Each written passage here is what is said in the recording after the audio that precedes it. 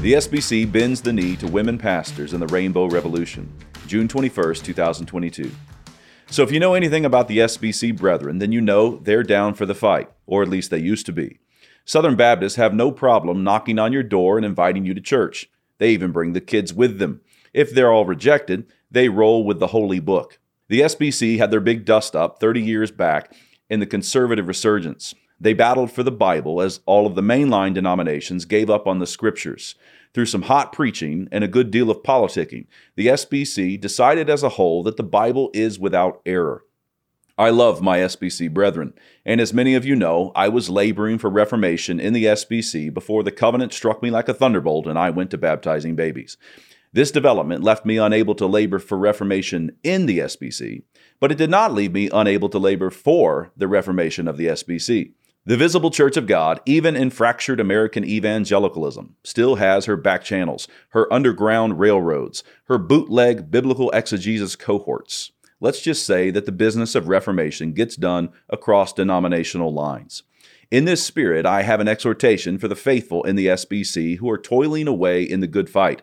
I'm with you, and so are a host of other non-SBCers. Perhaps we don't have boots on the ground there in Nashville, but we're sending you ammunitions out the wazoo with dispatches that say, "Fight on, you soldiers of Christ in truth arrayed." Now, given the recent developments, I have to say something immensely troubling, but there is hope coming in the wake of the initial wallop. So here comes the bad news. Your denomination is dead. Full on dead. Any talk about the cancer being in the lymph nodes is delusional. Any discussion about how to resuscitate is being had in a dream world. The SBC is a behemoth denomination with nearly 50,000 churches, 13 million members, and about 3 million people in church on Sunday. And the whole lot is like a giant that has suffered a death blow. The giant is dead on his feet. He has not hit the ground yet, but I repeat, the time of death has already passed. I don't only mean this poetically, I mean it theologically and technically, and I will explain here in just a moment. But before doing so, here is the hope. The SBC's namesake, John the Baptist, ministered in the spirit and power of Elijah. And he shall go before him in the spirit and power of Elias, to turn the hearts of the fathers to the children, and the disobedient to the wisdom of the just, to make ready a people prepared for the Lord. Luke chapter 1, verse 17. Elijah is, of course, that great prophet who once called upon the name of the Lord to raise a boy from the dead, and God answered, 1 Kings chapter 17, verse 17. John the Baptist ministered in that spirit, and the SBC has been known to march around eating locusts, despising the shame, and hollering to pagan America, "You vipers, who warned you to flee from the wrath to come?" In short, while the SBC is dead, there is a God who raises the dead, and Southern Baptists used to believe that. Now they believe that the Washington Post is their daddy. But they used to call on the Father in heaven, and if they will go back to their Jordan River ways, then there is still hope for them. Anything short of stomping around on those stormy banks in camel's hair will leave the SBC in the grave. The dead SBC. Now, I have said that the SBC is dead, and that needs explaining. Danny Aiken, president of the SBC's Southeastern Seminary, would certainly deny it, saying something about still believing in the atonement.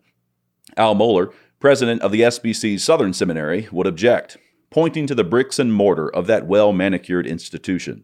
Someone at the SBC's North American Mission Board would highlight an example of a faithful church planter. Some SBC bureaucrat would point to the SBC's $11 billion in annual receipts. And many of the stalwart brothers would point to the conservative Reformation movements within the SBC that want to change the direction. Just a quick reminder that the present direction is called decomposition. I'm fine with a movement to change the direction as long as you realize that the only way for the SBC to change the direction is for it to be born again. How do I know that the SBC is dead? The SBC is dead because they are now being led by an LGBTQ secular organization called Guidepost Solutions. This development symbolically portrays the death of the SBC and technically establishes that death. When you go to a gay organization to be told whether your churches are righteous or unrighteous, in or out, you're done. Many in the SBC are like a good relief pitcher who is objecting to the pitching coach on the mound. That pitching coach is there to relieve the pitcher of his duties. I can finish out the inning, says the SBC. But the pitching coach, who is the Holy Spirit, says, You're done. You've bowed the knee to the rainbow revolution. You are no good to me. Jog over to that bench and sit down. You're finished here. For those just hearing this news, the SBC established a sexual abuse task force and hired Guidepost Solutions, a secular agency that can help organizations with their sexual abuse problems. Earlier this month, amid Guidepost's investigation of the SBC, Guidepost fired off an LGBTQ flag on their Twitter page with the following announcement. Guidepost is committed to strengthening diversity, equity, and inclusion, and strives to be an organization where our team can bring their authentic selves to work. We celebrate our collective progress toward equality for all and are proud to be an ally to our LGBTQ+ community. Now, you might imagine that the SBC and the SBC Sexual Abuse Task Force would kick when Guidepost announced that they were progressing toward equality, striving to be their authentic selves, and proud to do their business alongside the LGBTQ debased mind which does what is contrary to nature. But the SBC's Sexual Abuse Task Force pressed on in submission to Guidepost. In the wake of the gay Guidepost tweet, Marshall Blaylock, an SBC pastor who serves as the vice chair of the SBC's Sexual Abuse Task Force, announced that Guidepost had respected the faith and values of the SBC, explaining, Guidepost did a professional investigation. They operated with integrity. They respected our faith and values. They even ate a significant amount of the cost because they wanted to help us discover the truth and assist us to be more Christ-like in how we respond to sexual abuse. So the pro-LGBTQ Guidepost Solutions is now helping the SBC to be more Christ-like? Why wouldn't the SBC establish pastors to help them be more Christ-like? Blaylock explains in his announcement, addressing the rainbow post from Guidepost. Why not choose a Christian company? We would have preferred to choose a Christian company, but no other firm had the capacity to do this work. That's right. No other firm, save the trans-promoting Guidepost Solutions, could do what needed to be done. You have to at least appreciate the SBC's straight answer to the Apostle Paul. Know ye not that we shall judge angels? How much more things that pertain to this life? If then ye have judgments of things pertaining to this life, set them to judge who are at least esteemed in the church. I speak to your shame. Is it so that there is not a wise man among you, no, not one, that shall be able to judge between his brethren? 1 Corinthians chapter 6, verse 3-5. Blaylock and his SBC compatriots look around at the ranks of Southern Baptists and respond to the apostle. No, sir, we can't find a single wise one among us up for the task. But we have heard of a company that promotes sodomy that can help us become more like Jesus. So the SBC has approved a website where pastors who are credibly accused will be listed. And the godly Christians within the SBC will not be the ones determining what pastors find themselves on that site. That determination will be made by a third-party firm, one that is surely steeped in the higher standards than Scripture that give rise to being pro-gay like Guidepost. What's more, the SBC has set aside $4 million this coming year, part of which will pay for an independent firm to teach the SBC whether their churches are righteous or not, whether they should be kept in the SBC or removed. The SBC itself could not decide whether Rick Warren's Saddleback Church should remain in the SBC or not. They passed on removing Saddleback Church, which has ordained women to the pastorate. The SBC responded to a call to remove Warren's church by saying, based on the information available to us currently, including direct communication with Pastor Rick Warren, we have concluded that we are not yet prepared to make a recommendation regarding Saddleback Church, recognizing there are differing opinions regarding the intent of the office of pastor as stated in the Baptist Faith and Message 2000. So in summary, the SBC does not know what abuse is, and the SBC does not know what a pastor is, and they have hired a gay secular entity to disciple them. That's what you call a dead denomination. What good is a Baptist who won't fight? In view of these troubling developments, my friend the Chocolate Knox over at Cross Politic asked a most astute question. What good is a Baptist that won't fight? We're all laboring away at Zion's walls together.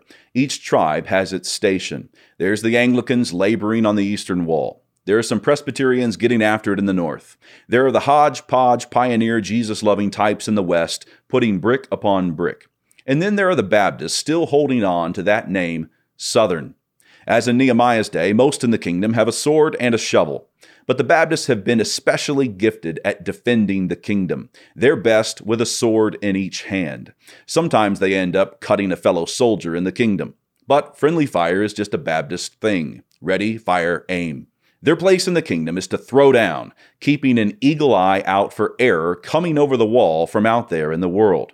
Their very existence springs from a separatist impulse to keep a pure church. As sons of the separatist Puritans, they hold to regenerate church membership and thus don't baptize the babies.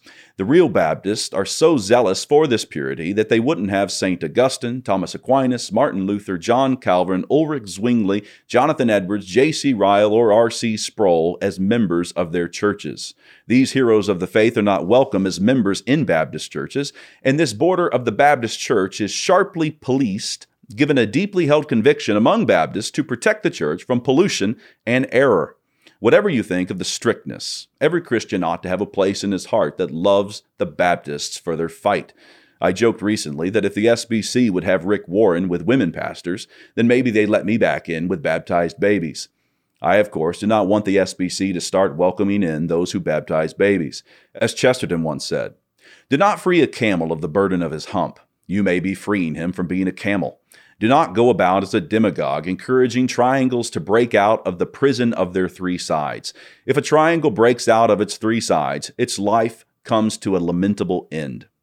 So I don't mean to free the SBC from its Credo Baptist Pure Church convictions, but I would poke them a bit so that they would keep their Credo Baptist Pure Church convictions. If you guys keep Rick in the SBC, you'll be welcoming in the liturgically vested gay Episcopalians in no time. And if the good old SBC country preachers respond with, "We will never have lesbian bishops," I would simply remind you that you already have one, and her name is Guidepost Solutions.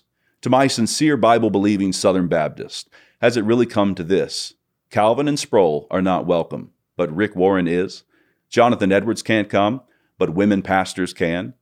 The Institutes of the Christian Religion is a book with significant error to be read with the discernment goggles thoroughly situated. But the LGBTQ guidepost recommendations should be implemented as quickly as possible. That's not a Baptist denomination on its last leg.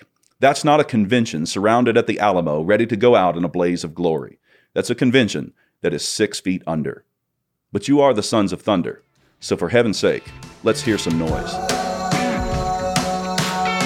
I wanted to make sure to let you know that Season 4 of Man Rampant is here. For the next few weeks, we'll be posting clips on the Canon Press YouTube channel, but the full interviews are only available on Canon Plus. Check it out at mycanonplus.com/manrampant.